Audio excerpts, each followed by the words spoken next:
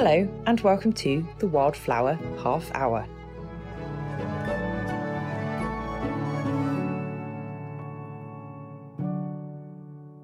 This is a podcast all about wildflowers. I'm Isabel Hardman, and while my day job involves getting stuck in the weeds of Westminster, outside work I'm happiest when I'm looking at plants. I'm part of Wildflower Hour, which runs every Sunday night between 8 and 9 p.m. on Twitter, Facebook and Instagram. Quite simply, people share photos of the wildflowers they found that week in Britain and Ireland. We regularly trend on social media, filling the internet with flowers, not fights. There's a group of us behind Wildflower Hour, and you'll be getting to know many of these botanists throughout these shows.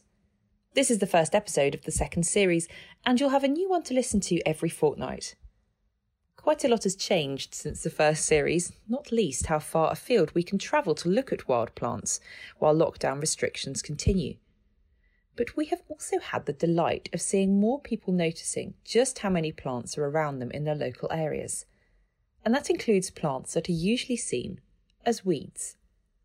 Sophie Le Guil is a botanist on a mission to get more people into the weeds on their streets, and I caught up with her about her campaign called More Than Weeds. So Sophie, what is More Than Weeds? Well, More Than Weeds, as the name may not say, is a project aimed at, bringing weeds to life. Usually when we say the word weed, we think about plants that grow at the wrong place, plants that are annoying us. And I want people to see weeds differently, see them as, plants that have a role in our lives, a role in our nature, in our ecosystem. So it's basically a project to celebrate the weeds, raise awareness on why we potentially need to preserve them, and also make people realize that they're all around us. Because so many people you just walk past on a pavement, on a wall, and you don't necessarily look at them. So I think that's kind of the idea behind the project is to raise awareness. And what kind of things have you been doing as part of that? Well, I've been doing all sorts of things. So I kind of launched a project last year with a newspaper article, and I was writing plant names on pavements, which is illegal in the UK. So I had to, get the authorization from a council in London to do it. But really, it seems to have, captured the imagination because people have started doing it all around the UK and even, elsewhere in the world, which I find amazing. My little project kind of kickstarted this love for weeds. So I've been, giving talks and doing all sorts of activities. I wanted to do, more walks and more kind of interactive activities, but it's been difficult with COVID. So hopefully one day. Yeah, one day we'll all manage to meet again. So you were writing plant names on the pavement next to those plants which people previously would have overlooked as weeds. And this was right in the middle of lockdown, wasn't it? So people weren't really able to go very far and go to sort of official nature places like they would normally do. And so you were really pointing out the nature that was right at their feet. Yeah. And it was amazing, the response I got to it after the article, which was quite widely shared. And, I had emails from people saying, for the first time, I'm actually looking at, the nature in my neighborhood. Because previously, as you say, they would just have taken a car or public transport, gone to a park. But they were forced, and also people were forced to do things like queuing in front of a shop. And, I had email of people saying, I've been queuing in front of this shop. And I've been noticing, I queue every couple of days and I'm noticing this flower kind of unfurling and opening. And, this is the sort of relationship with nature that people have a bit lost in cities. You may go to a park, but that's not the same as looking at your nature, the nature in your neighborhood. And especially if you don't have a garden, I had people saying to me, it's really great. I'm watching those plants grow and it's kind of connecting me to the season, spring and then summer. So I think the fact that the project launched during the lockdown made a difference. And also the fact that many councils, because of the lockdown, didn't spray. So usually those plants, would have been sprayed by the time we were in lockdown. So actually people realized that you could have nature. You could have plants growing on the pavement. They had never realized that because usually, they get removed so quickly. So it made a big difference, I think. And, I think it's kickstarted campaigns around the UK, which I find really, really nice. And so we are hopefully going to be emerging from COVID restrictions over the next few months, finally. How are you going to harness the enthusiasm that people felt when they didn't have very much to do or very many places to go, and keep it going so that people continue to love weeds, perhaps even persuade their councils not to spray weed killer the whole time, maybe even starting to chalk and to try to get permission from their councils so that they can point out some of the interesting pavement plants in their areas? I think the campaigning element is particularly important. And, so even in autumn, I started, some councils started respraying, and, had people email me saying, my council's got to spray tomorrow. What can I do? And so I think it has, raised awareness and made people more aware that something should be done, that potentially, there is a way of talking to the local council. So, for the images that I took and when I was chalking plant names, I did that in Hackney in London, where I asked, for permission. And people keep saying, what could we do to raise awareness? And obviously, every part of the UK is different. But for example, starting a discussion with your local council or even a private owner, I've had people chalking plant names in supermarket car parks, which can be really, really interesting, It's the sort of place people overlook. But, just a little plant name chalk makes people kind of notice them and think, oh, what's that plant? Oh, it's called this. I had no idea, for example. So I think it's very much that campaigning angle, which I'm hoping to continue. Obviously, I think travel is going to be difficult, but I'm hoping to be doing, guided walks, in London particularly, especially central London. There are plants all around, but you just don't kind of notice them. So it's about finding little those little tiny. You might agree that yes, there are plants growing in the pavement cracks, but they are weeds and they are a bit boring. They're lots of members of the cabbage family, like shepherd's purse, or I'm talking to you with a background. I think you've got some wild mustard behind you on your background. Yes. Now, obviously, as botanists, we get very excited by sedges, and lots of members of the public do not. And some of these plants aren't that exciting. Or am I wrong? Well, they might not be visually exciting, but they may have an interesting, story. If you look at plantain, it's a typical, obviously, weed of lawns. People complain, they grow in lawns. You can occasionally find them on pavements. And this is a plant, which doesn't look particularly exciting. It doesn't have a pretty, colourful flower, but it has a role in cleaning the air, for example. And I think, capturing people's attention, showing them, all the diversity of roles of plants. I mean, obviously, something which has got, large flowers is going to be useful to pollinators. And I think people are more aware, that there were in the past about insects and bees and things like that. But there are also other roles which people, don't suspect. A moss, for example, is a really good one. It grows on walls. People think it damages the walls. But actually, it's being used in other cities and other parts of the world to clean the air. And this is the sort of thing, when I've been publishing a lot of tweets and about the project and giving talks, and people are, they're not aware of those things. We see plants as growing around us. We know plants from, trees in cities. They decorate, they clean the air, and we know plants that we eat. Edible, vegetable things like and fruits. But we don't realize, all the other roles that plant may have for us because we're not taught about them, I think. So hopefully, showing people that a plant may not look like much, but it may have, another role, or it may actually have a role in the ecosystem. I think could really help. And especially, if the idea is potentially to get some councils to be more relaxed about those plants. Some councils have already started to, reduce the amount of spraying they do to make people accept them a bit more. And I think, if you show people why they need to be accepted, they're more likely to do it. Certainly, this is what happened in France, which is why, how More Than Weed kind of started. It was because I was inspired by a project over there. And so the French are starting to love a sort of scruffier urban aesthetic where you've got plants coming out of the cracks in the pavement and they're not firing off letters to their local authority saying, you've got to spray these are weeds, they're terrible. Yeah, I think, yeah, I mean, in the UK, it's one of the reasons, why some councils spray the pavement, why they mow the lawn so short, in parks, is because they get complaints. In France, it's a bit different. You had complaints, but the government banned pesticide use on public spaces.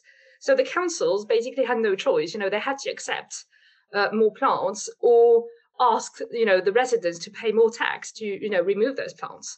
And the funny thing is they kind of turn it round. Many councils in France have said, it's normal. So they make campaigns in Lyon, for example, quite a big city, millions of people, inhabitants, not a tiny village. They actually made a campaign, to say we have plants on the pavement. This is perfectly normal. Life is coming back. So kind of putting a positive spin on pavement plants, which are seen as weeds and dirty. Which I found really, really interesting. Some of the cities have been making weed trails. So, making little signboards to show people around and teach people. So it's kind of an evolved version of, pavement chalk. So I think there are lots of, things that could be done. And also, we keep saying we need to educate people about nature. And I think it's such a fantastic opportunity. You don't need to go to the countryside. You can just walk in your street. And so what sort of street plants might people be able to find quite easily? What are the common ones, and what are the exciting ones as well? Well, this is one thing, with pavement plants. Obviously, you have the lots of common one, groundsel, the bitter cresses, tiny white, white plant, whitlow grass at the moment, quite, spring. But you never know what you may find. Obviously look around me in London, kind of walk around. And, you can't say this is what I'm going to see, because sometimes you have a garden plant coming. One I quote very often in my talks is plants coming from hanging baskets, especially around pubs. Tiny little seeds that sprout in the pavement. So it's going to be ornamental, flowers from the hanging basket, and they germinate the year after. After winter. So you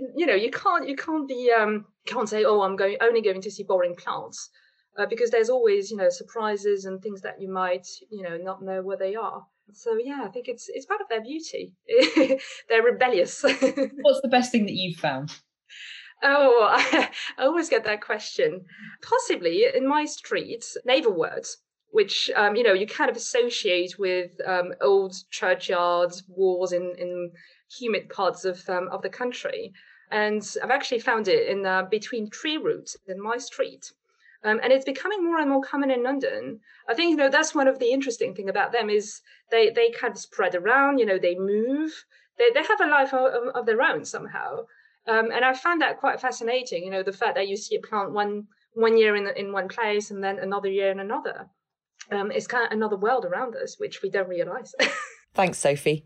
Now, what's your favourite flower? I know it's a difficult question, and if you're anything like me, you'll have a list of at least 7 for each month. But I've decided to torture people by making them choose just one favourite plant to tell us about. We'll hear from a couple of friends of Wildflower Hour each episode, starting today with Chris Packham. I'm haunted by my favourite wildflower for the very simple reason that I've never seen it. It's quite widespread. You find it across Europe, Western Asia, Himalayas, Tibet, Siberia, China, through to Japan. But wherever it occurs, it does so at very low densities and only then unpredictably. It was first spotted in the UK in the 1850s. It put on quite a show in the 1920s through to the 50s from time to time. And then in the 1980s, when I became aware of the plant and wanted to see it, it showed up again in Buckinghamshire, and there seemed some hope that I might one day bump into one of these plants. But then it disappeared until 2009, when it was rediscovered. It was presumed extinct. I'm talking, of course, about the ghost orchid, this amazing plant. Those lovely violet-tinged hoods, drooping green petals, lacking in chlorophyll, grows in the darkest woods, incredibly difficult to find. It was an amazing story in Lang's book of orchids that I had many years ago about a fellow who'd been searching for these plants for many years and had no luck, and then he sat down on a log to clean out his pipe, and when he looked down at the ground, there at his feet was one of these remarkable orchids. It was a dream come true. Can't imagine how he might have felt. And of course, in recent years, the Ghost Orchid Project has orchestrated searches for them. But dependent as they are on fungi, and given that we don't know exactly what causes them to bloom, we think they might appear more frequently after very cold winters. There's just so little to go on. They're there somewhere, lurking in the shadows of the Chilterns and the Welsh borders. I'm not entirely sure I'm ever going to get to see one, but the dream lives on. And sometimes I think it's important to have those dreams. Things need to be beyond our reach. We need romance in biology and botany to keep us going. But, if my phone ever rings and someone says, "Come quick," no one will come any quicker. Thanks, Chris, and good luck finding that plant. Hopefully you'll have more luck with the plants in our weekly challenges, which start this weekend. Rebecca Wheeler runs Wildflower Hour and is also in charge of the challenges, which makes her a busy lady to whom we are all so grateful. She's here now to tell us about what you need to get looking for next. Every Sunday we share pictures of the wild and naturalised plants we have found blooming in the past week. If you are new to Wildflower Hour, you may not know that from the beginning of March to the end of September, we also have a weekly challenge. A bit like a botanical treasure hunt, we ask you to look out for something new each week. It could be plants from a particular family, or to find plants that are blooming in a certain habitat. For many of us during lockdown, wildflowers have been our solace. But have you noticed the little plants that have crept unbidden into your outdoor spaces? Well, for the first challenge, we are asking you to do just that. Have a look around your gardens, planters, driveways, or even the pavement outside your home for those wildflowers that have arrived by themselves. Share your photographs for Wildflower Hour this Sunday using the hashtag #CloseToHome. For the following Sunday, the 7th of March, the challenge will be white brassicas. For this, we would like you to find white flowering members of the cabbage family. To help you for this challenge, excitingly, we will be launching a new crib sheet by the wonderful nervous botanist Moira O'Donnell. So keep an eye out for that, and happy flower hunting. Thanks so much, Rebecca, and I've absolutely loved finding common whitlow grass in bloom on the pavements near my home this past week, and I'm really looking forward to seeing photos of what's in bloom for everyone else. Here's another favourite flower from BBC presenter Martha Carney. Well, this time of year it's easy to pick snowdrops or celandine and other harbingers of spring, but actually I'm going to look ahead to summer because I really love the flowers in the Centaurea family. The bright blue of cornflowers, the mauves and purples of knapweed. I'm trying to grow them myself actually because they're so good for bees and other pollinators. Thanks, Martha. And if you want to know more about snowdrops, you should go back to episode 7 in series 1 of this podcast, where I interviewed Professor Mick Crawley about where they really come from. Now, finally, each episode we are going to go on an adventure with Leif Berswaden.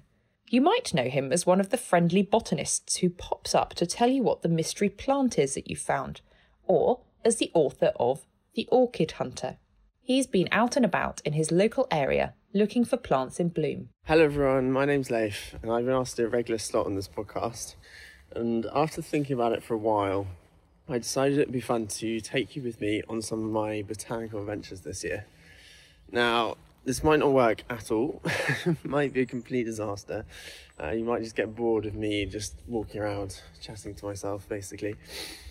But what would be really nice is that we're starting in the winter, so over the course of this series we'll really see the seasons start to change as winter morphs into spring and then into summer.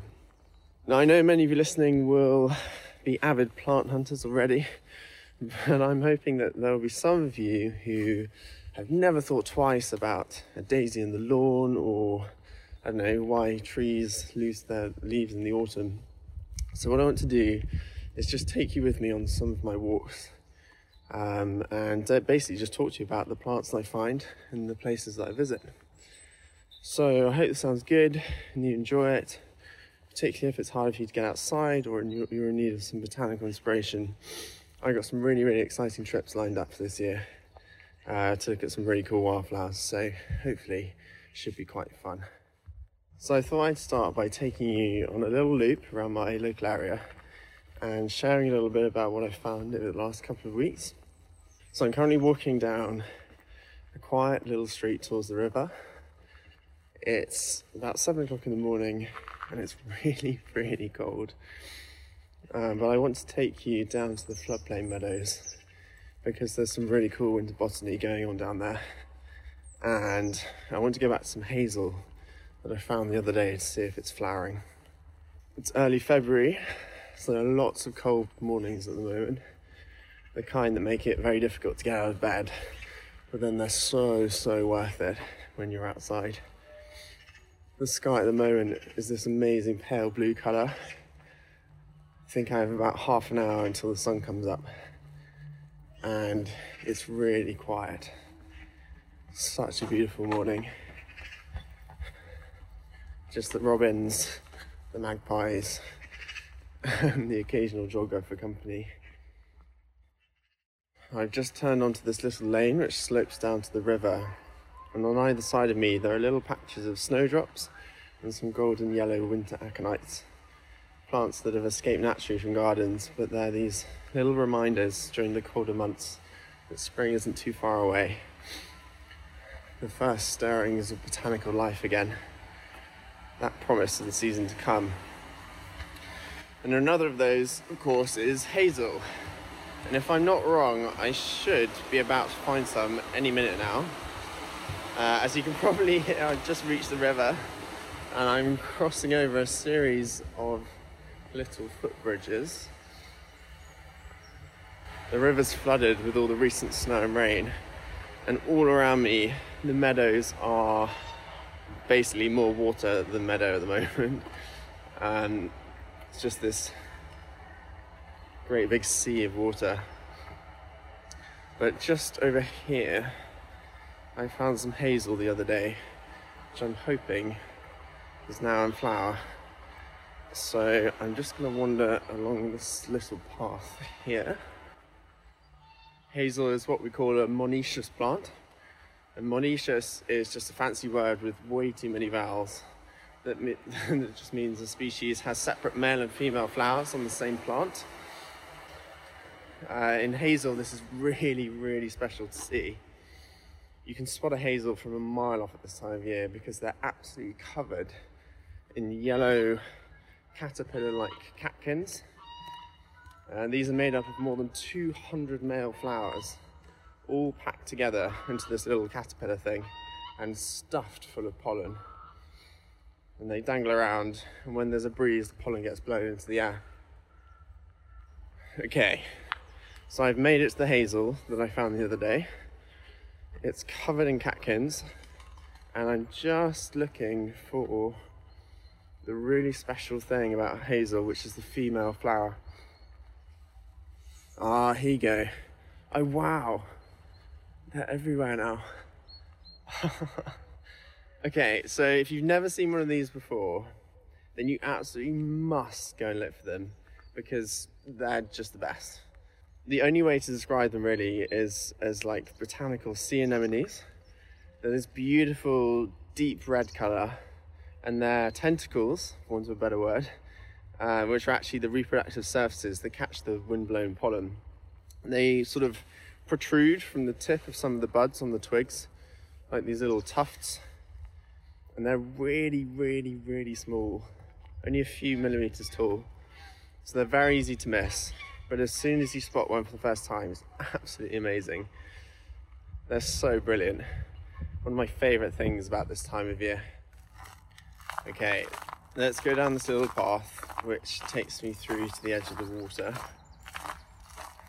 It's normally so squelchy here, But today the ground is frozen solid and there's ice everywhere.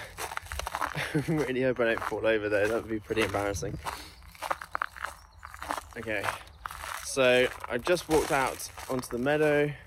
It's this great big wide open floodplain, big water meadow, surrounded by ditches of reeds and willows. It's this wonderful great big expanse. Lots of water reflecting the sky. No footprints in the frost yet. On the horizon, as well as the willows, you've got a bunch of ash trees with their very distinctive domed crown and lower branches that sort of sweep down and flick up again at the ends. And they're silhouetted really nicely against the dawn sky, which is now painted beautifully with streaks of orange. And there's a little bit of cloud around the edge still, which and they're lit up pink. It's going to be so beautiful. And there's that wonderful crunching sound as my boots go through the ice and the frost. And the bird song at the moment is absolutely amazing. I don't know if you can hear any of it, probably not because I'm just recording this on my phone. But there are lots of blackbirds, the occasional robin. There are pied wagtails around, hopping and scuttling on the ice that's formed around the edge of the water. Some chaffinches and the swans and the geese.